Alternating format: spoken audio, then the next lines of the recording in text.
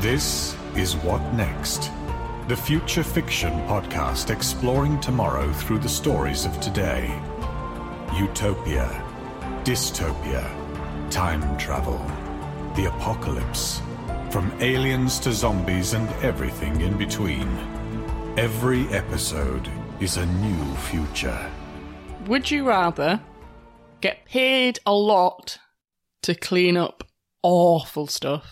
Think of like the worst, most like sick-induced thing you've ever had to clean up, like whether it's been poo or sick or whatever. Okay, sure. Which I feel like I probably have more experience in, but still, imagine. Or... Before you go on, I feel like you should clarify why you've got more experience in. Yeah, that's probably a good idea. I'm a carer. I look after elderly people. I am not a Yes, carer. no. So I recognise that I probably have more experience in cleaning up poo for professional reasons. Yes. So would you rather, like, be paid a lot, but, like, have to clean up every day, all day, the worst stuff? Mm-hmm. Obviously, you get your weekends or whatever.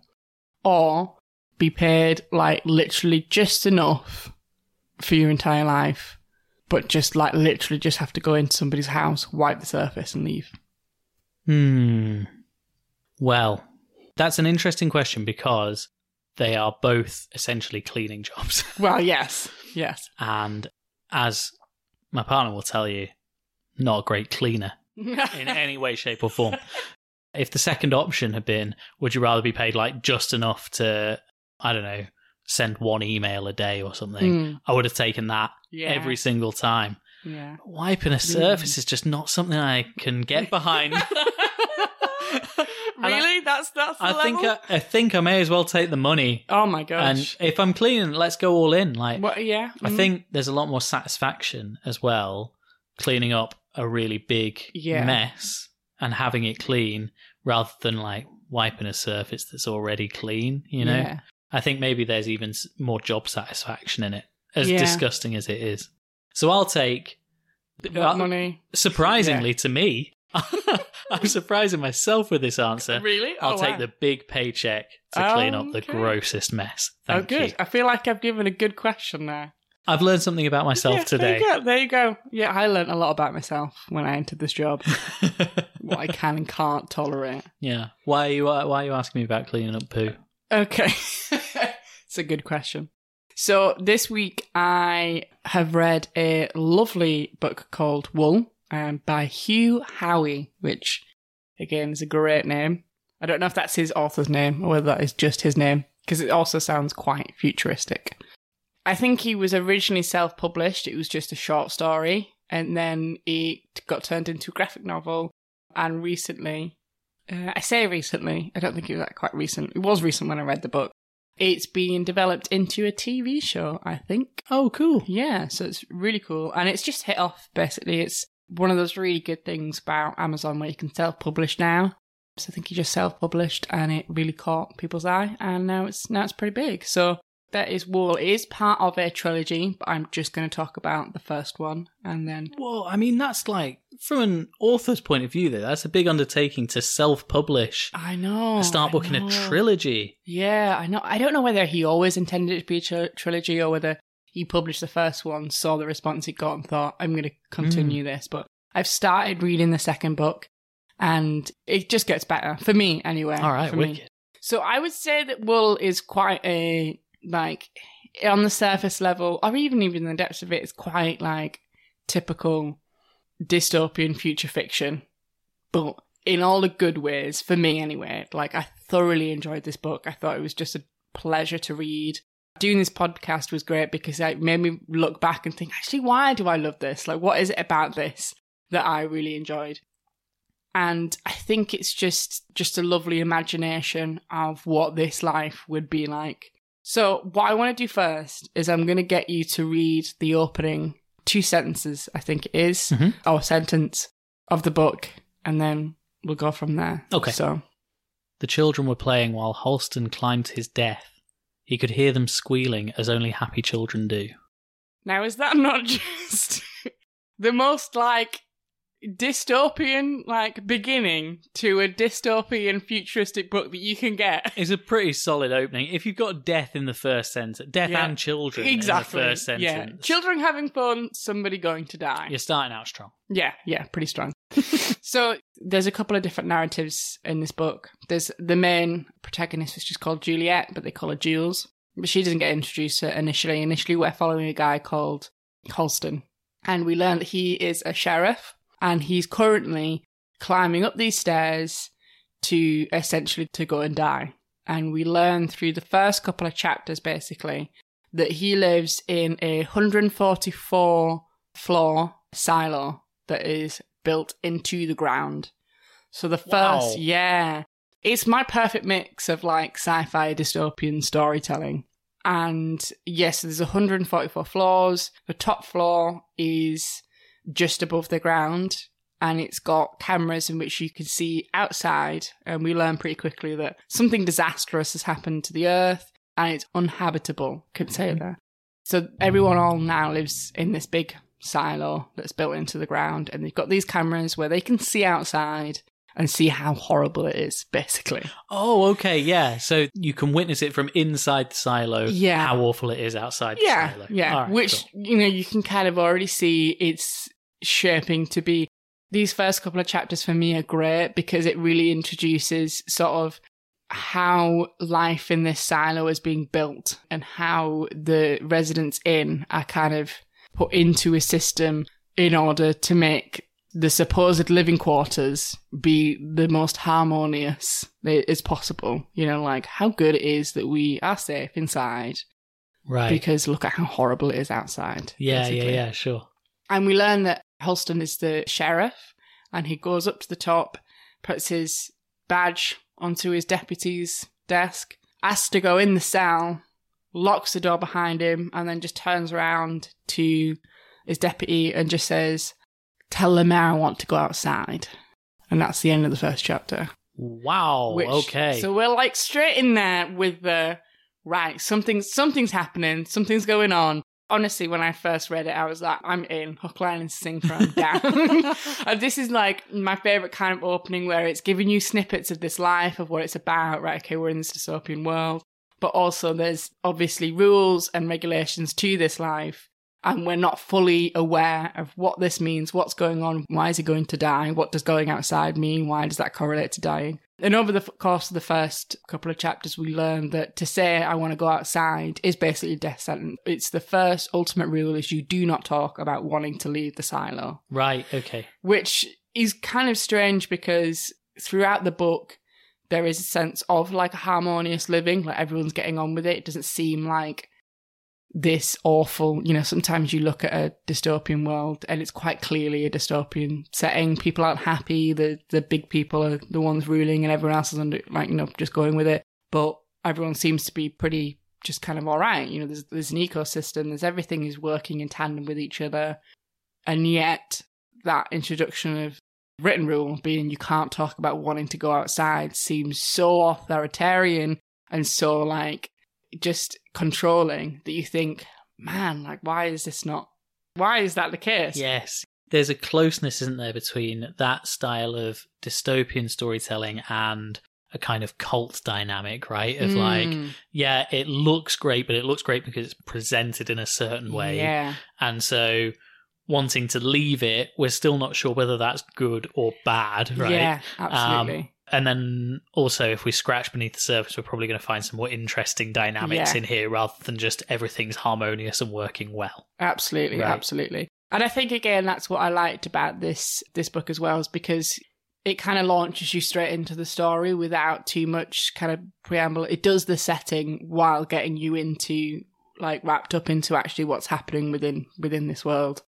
And I'm quite a big fan of that. I quite like just launching straight in. Yes. I don't mind your big, taking the time to set the scene, but I also love it when authors just go, nope, you're in, that's it, here we go. I think a lot of dystopia is quite good at that, just plunging you instantly. I wonder if maybe that's one of the things, because I also like when a story starts that way, whatever story it is, whether it's in the future or not. I really like being thrown into the middle of something and having to do some work to figure it out, and I enjoy the technique that it requires from an author and from the book to help you backfill the story a little bit and get to grips with the world. And so I think maybe one of the reasons that I enjoy these future fictions so much, it's really easy to do that, to throw you into the story, and you almost have to work back not only to, okay, well, what's this world like, but how has it got there from the reality that we're in now? Absolutely. Yeah, you hit the nail on the head there. That kind of almost element of a bit of problem solving in there, of trying to put all the pieces together whilst going on this journey. Right. There's something really exciting about that. So we learn as well that Halston lost his wife 3 years ago to her also saying, I want to go outside. Right, and it paints this, kind of gives us little snippets of his wife, who's called Alison, who has been doing research into what they called uprisings. And apparently there's been loads of uprisings throughout the history of being in this silo. We kind of get the impression that they've been in this for hundreds and hundreds of years.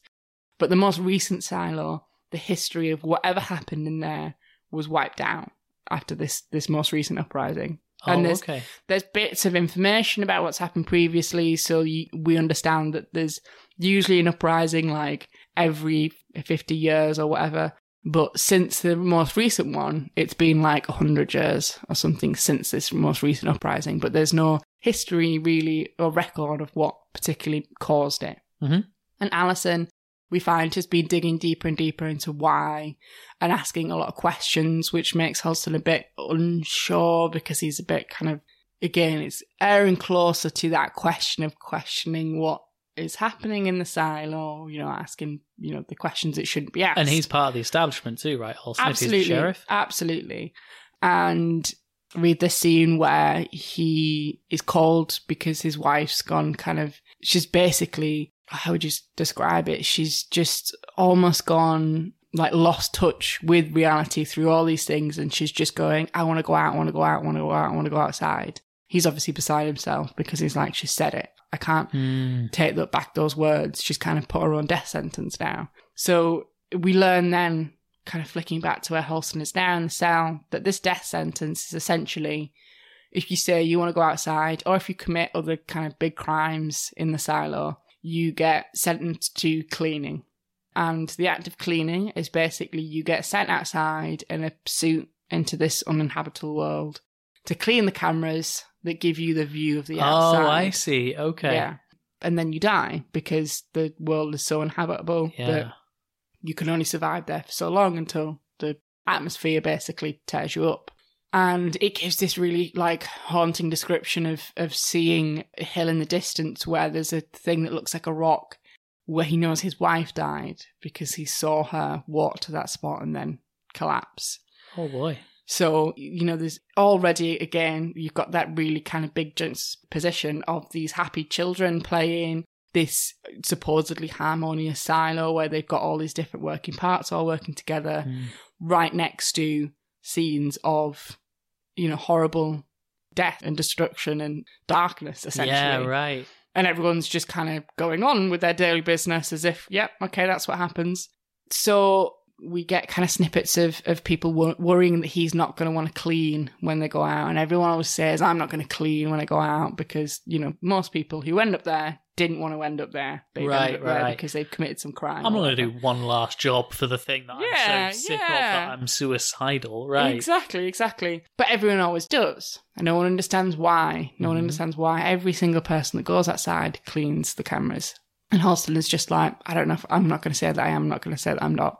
And then he does go outside, he's in the suit, and when he gets outside, everything is green and blue and beautiful. Everything is picturesque, it's fine, it's wonderful, it's brilliant. So he's like, oh my God, this is why they all cleaned. Like, do people in the silo know that this is going on? Why don't we go outside? They must not know, they must be, because there's no way to communicate once you're outside to the inside, right, so they must not know. So he's like, right, well, I'll go around and I'll clean the cameras. I don't know why they're displaying what they're displaying, but I'll clean the cameras and then I'm going to go and find my wife. So he does that and then he starts going, he thinks, what am I even got this helmet on for? I'm going to take the helmet off. And he gets to where his wife is and he takes the helmet off and suddenly everything is as bleak as it was on the screens. Everything is dark and dusty and uninhabitable. And he starts so that beautiful world is in the struggling. helmet. Yes. Okay. Yeah. So, yeah, basically he ends up dying next to where his wife died, with the realisation that screen on the camera is fake. Presumably to make people clean the cameras so that people can see outside. Yeah. So that's the introduction that we get to this silo. So it's straight in with what, Whereabouts in the book are we at this point? How far in? like 3 chapters in. No way. Yeah. So I'm already like, I'm in, I'm down. I'm like, right, we kind of almost already know what's fishy, if that makes sense. Yeah. We know what the lie is, which again is what I thought was really interesting about this book. And while it is kind of a little bit classic, it's got your classic features, it's still a little bit, pulls you in because you immediately know, right, well, the management is lying. We already know that, and we already kind of know bits and pieces of what but we they're don't lying about. quite know what about or why or exactly how the decision got made or who made it. Absolutely. Yeah, there's still loads to unpack. Yeah. But you've got a good sense of what's wrong. Yeah, absolutely. Yeah, love absolutely. that. Love that. So then basically they need to pick a new sheriff because obviously you have a sheriff and deputy and a mayor. Mayor? I said that very, I don't know, like Simpsons. Mayor. I liked it. I'll go with it then. I'll keep going.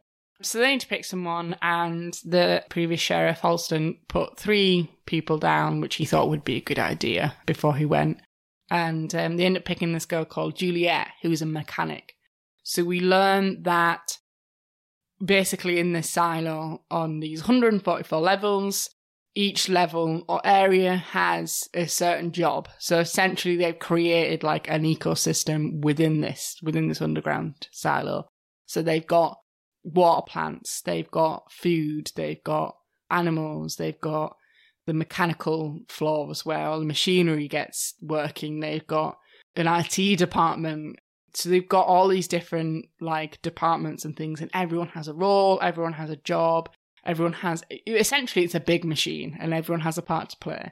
And I think that's another thing that I really enjoyed about reading this is because, especially with, I guess, the current world situation, yeah, none of us really know what's going to happen. And I do often find myself thinking, if something like that is to happen, where you are crammed into this situation where you just have to survive, there's something that I find like wonderfully beautiful about the simplicity of that.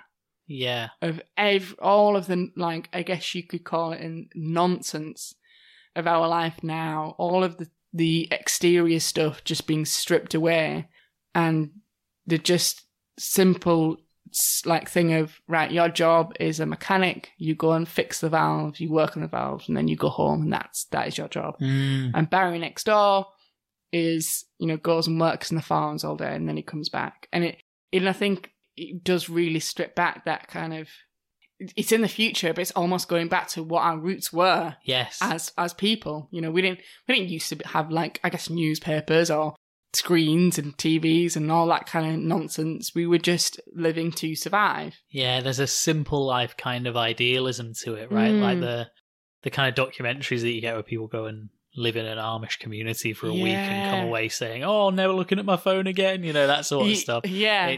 It kind of maps that onto the future, right? Where it takes all of that technology and all that busyness away and gives you a simplicity. That's quite good, isn't it? Because that idea is something that kind of straddles utopia and dystopia, because it's one of those things that seems quite appealing, the simplicity and just go and do your job and, that's it. But then actually, I don't know about you, but I am not cut out for farming or any job that would be useful in a survivalist world.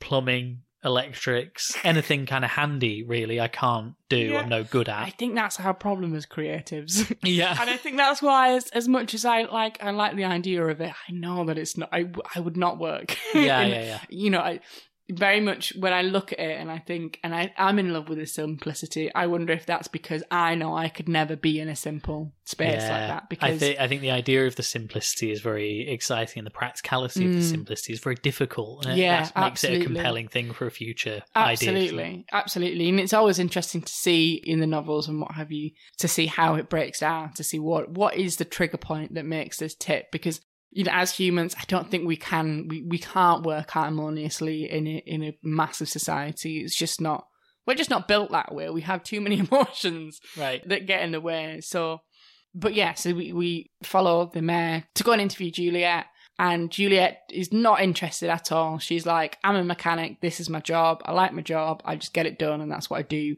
And we start to see this, there's like a relationship between the different departments and the different floors, and we kind of see that in again, like in a very real sense, the people in mechanics feel like they're not necessarily appreciated by the people up top. And so you kind of start to see this relationship between the people up top and the people down below. Hey, that's the point when I was saying I can't do anything very practical. Maybe I could be in a dystopian middle management team. Yeah, maybe. Yeah, you could be the mayor or something. Yeah. Where do I fill out the application for oppressor? I feel like if I was to do like a dystopian, that's what I would do. Maybe just a Mickey take of like general bad guy. Yeah. Yeah. Villain. Yeah. So we start to see a little bit more of like the humanistic things and the cracks in this foundation, essentially. And we get introduced to a guy called Bernard, who runs the IT department. And we kind of get the idea that the IT department is very relied upon, very well liked, and the guy who runs it knows that. And we kind of get quite quickly that he's definitely somebody with ambition. He's got an idea of who he wants as sheriff. And the mayor doesn't listen to him. He appoints Juliet anyway. And Juliet agrees, but only on the circumstance that she gets the power switched off so that she can go and fix the pumps downstairs. Oh, okay. If I can achieve my main mechanic's job exactly that's been wearing me down for however long I've been mechanicking, yeah, then I will be the sheriff. Yeah, absolutely. And that's, it's so... What a very personal and community-minded trade-off. Yeah. But I think, do you not think that's kind of like, I think we all have that. I think whenever you work in a system of lots of different parts, you always feel, or at least there is an element of thinking, nobody else gets my part. Absolutely. Yeah. And so if you get given like a chance, you kind of think, I want to do this because this is going to change everybody's, not just my department, it's going to change everyone's. Mm-hmm. So chances are there is a lot of things that will make everything better, but it's just impossible to do all at once. And even if it won't make things better, even if it's arbitrary, the idea of, if I can complete this one thing and just know that I've done it, even if it's completely inane. I've definitely had jobs where I've thought, if I could just finish this call list for no good reason, doesn't make any difference to anyone. Someone else will just start ringing the call list if I stop. But if I can just phone everyone on this list and have it done, the satisfaction I'll get will be supreme. Yeah, absolutely. And I think when you are living in that kind of repetitive environment, it is those little things that you think, man, if I get this done, I'll be so happy. Yeah, so we have this, like, kind of dynamic beginning between the different parties within the silo. And you can kind of already start to see, what might have caused disruptions and stuff in the past. But Julie gets appointed sheriff. Not long after this, the mayor mysteriously dies. Oh, no. Oh, no. And I think the reader is let in to know that it was poison, but nobody else knows. Okay. And Juliet figures it out, and she knows that it's the IT manager. And she's like, right, something fishy is going on here. So she starts investigating, right, why did Holston kill himself? And why did his wife do the same thing? What is happening here? So she starts investigating. She makes a friend in the IT department. They have a little thing, but it's not a huge thing in the book, which I was kind of like, okay, I'll accept that. Like, obviously we had to have the typical romance, but it's not a huge part of the story, so I accepted that. And as she starts digging, Bernard really starts to kind of go on the offense, basically, and he does not want her digging into any of this stuff. So it kind of becomes clear that maybe he knows something's going on. So that's kind of like the first half, kind of beginning of the book, this setting up of something's not right. Juliet, this girl who's literally just a mechanic, is set out to figure out what's wrong. And I think the lovely part of her being a mechanic, and again, that thing that where she just wanted to fix this one problem, it's really kind of nice because it reflects into the rest of like her journey. Is she saw a problem and she's gonna have to go and fix it. She's just a really nice, what I would call like a, I don't know, understated hero, because she's not like, I'm gonna save everyone, this isn't right, this is wrong. It's more just a, that's not working. There's a leak there, I need to fix that. So, it runs very much on the lines of, I guess, something that I feel is what I've come across as like, somebody needs to do it. Yeah, it may right. as well be me. So, you know, we've got this really lovely character, I think, which is really nice to follow along. So then we get to kind of like the nitty gritty, I guess, of what's going on in the silo. So as she learns more about what's going on and uncovers these secrets and see that there is huge sort of holes in the information that the kind of core few leaders, I suppose, of the core of the silo. I don't know why I called it a core. They have got big secrets, basically, that they're not telling anyone. Bernard realizes that she is close to finding out the truth, and so essentially says that she's committed a big crime, sends her back down to mechanics, so she takes the deputy, takes the sheriff badge away from her, and then he then sentences her to cleaning. Oh, okay. So she's going to be sent outside. But she's found out that the suits that were being made weren't to send people outside, weren't actually very good. They were actually being made with rubbish materials in order to make them not last that long. Mm-hmm. And obviously they've been told, it's because that they don't have to live for a long time in this horrible environment. But she's starting to see that there might be something else. She understands that the visor, she's seen the visor, she knows that the image that the cleaners are given isn't real. Oh, okay. And then she finds a bunker in the IT department with a phone. Now, there aren't phones in the rest of the silo at all. Really? There's none. So she gets sent out. She's made a friend in the IT department who has helped her kind of get all this together. She's sent out for cleaning. She knows that the visor isn't real. So she breaks it so she can actually see what's happening. And because her suit is more robust, it's not disintegrating as quick as the other people's. She's the first person to go out to not clean. So she's left this. She just heads out knowing that somewhere there are other people, and she comes across another silo that has already been disrupted. Basically, there's a load of people coming out, or either there's a load of bodies. Oh, wow, out. Okay. So there looks to have been like an uprising, or something's happened where everyone's tried to run out. They've subsequently died. And so she goes into this silo and she finds that there's still people living in the depths of the silo where the radiation and all of that hasn't quite reached. And she goes to work trying to get rid of the leak that's happened in there, and gets access to the secret IT room that's in there, gets access to the radio, and manages to contact the friend that she made in IT in her department. Okay, yeah. And that's when basically she figures out that they've had a uprising because she hasn't cleaned. They kind of like started to be like, what the hell's going on? And then the friends in the mechanics department who aren't happy that she was sent to cleaning have all risen against the IT, and it's all going on. But then she finds out her friend is being sentenced to cleaning, and she knows obviously the suit he's going to be given is not going to be very good. So she sets back, going to try and save him. Right.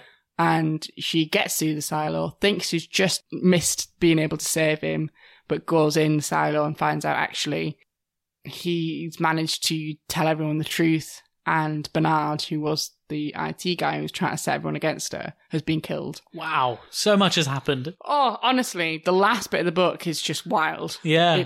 But that's where it ends, and she gets appointed mayor, and she is now kind of head of the silo, and she decides, well, I'm going to lead with truth, I'm going to tell everyone what's been happening. And that's where it ends. Oh my goodness, it sounds so fast-paced. It is, and it's so good because it really does build a world whilst being fast-paced. Like, in my head, I have such a good image of what this silo looks like the way it has some really lovely descriptions about walking up the steps in the silo and how long they are and how big this place is. It actually talks about needing 3 days to get from the top to the bottom. Oh my goodness. Which is insane. Yeah. So the idea of the depth of this place, how much has gone into it, and how, like, when I say it's an ecosystem, it is a full, like, world down there. And I just love that kind of, in this tiny little space, they've built this huge world that is basically on the edge of a breakdown because of the little pieces of information that aren't being given that someone somewhere knows. Yeah, yeah. So, yeah, I kind of like it because it's kind of a bit understated. You know, it's a bit of a mystery as opposed to just one person, like, fighting the power, as it were. It's just a mystery of trying to get to the bottom of things and uncovering bits and pieces. And and the relationship between people as they try and work in this enclosed space. Like, I think, you know, it really sort of tries to say that humans can't do that. We're not made to live in a machine where we're all different cogs of a thing turning and turning. It just doesn't work. Right. And so, you know, you're kind of left with, right, well, they know the truth now, but what are they going to do with that? How do they, you know, are they going to try and contact more silos, and there are more silos out there? What's happened to them? You know, why did they not know that there were other silos? You know, why was it all kept secret? We just don't know this. It ends, it sounds like, on kind of an end of the world scenario for this new world. Yeah. There's a whole, our reality is finished. This new siloed reality has started. But then by the end of the book, that's ended too. Yeah, absolutely. So, and it could finish there. It doesn't. There is another 2 books. I'd highly recommend reading the other 2. Mm-hmm. But if you are someone who doesn't like trilogies, you know, you can just read the one and be satisfied with it. Yeah, I think it's just a beautiful, like, just lovely, like, futuristic dystopian world with actual substantial kind of storytelling and plot. It's not about it being in a silo. It's about the people living in the silo and the kind of mystery of what's going on. And I think it's really well told. Hugh Howey, for publishing it himself, I'm sure he's had editors look at it now before it's been republished. Sure. However, you know, through doing it himself and having all this little creative world he's imagined, he's written it really well. Yeah, it sounds incredible. It is absolutely lovely. Well worth a read. And it also has a little bit of my favourite kind of sentiment, which I don't know where they've got it from, but it's essentially one of the quotes she says is, "No one has to be here. The only thing that we can control is what we do with our actions once we get put here," which I think is a lovely little thing to think about when you're thrust into the chaotic world that we are in now. We can't control it. We can't, you know, I can't change what whoever in the government says to do whatever. I can only do what I can do.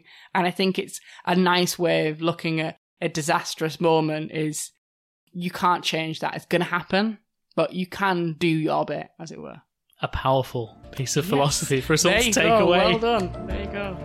Thanks for listening to What Next, the Future Fiction podcast. Be a part of our collective future by visiting futurepod.co.uk. You'll find reading lists and release dates for all of our upcoming episodes, as well as ways to get involved. Whatever the future holds, let's go there together.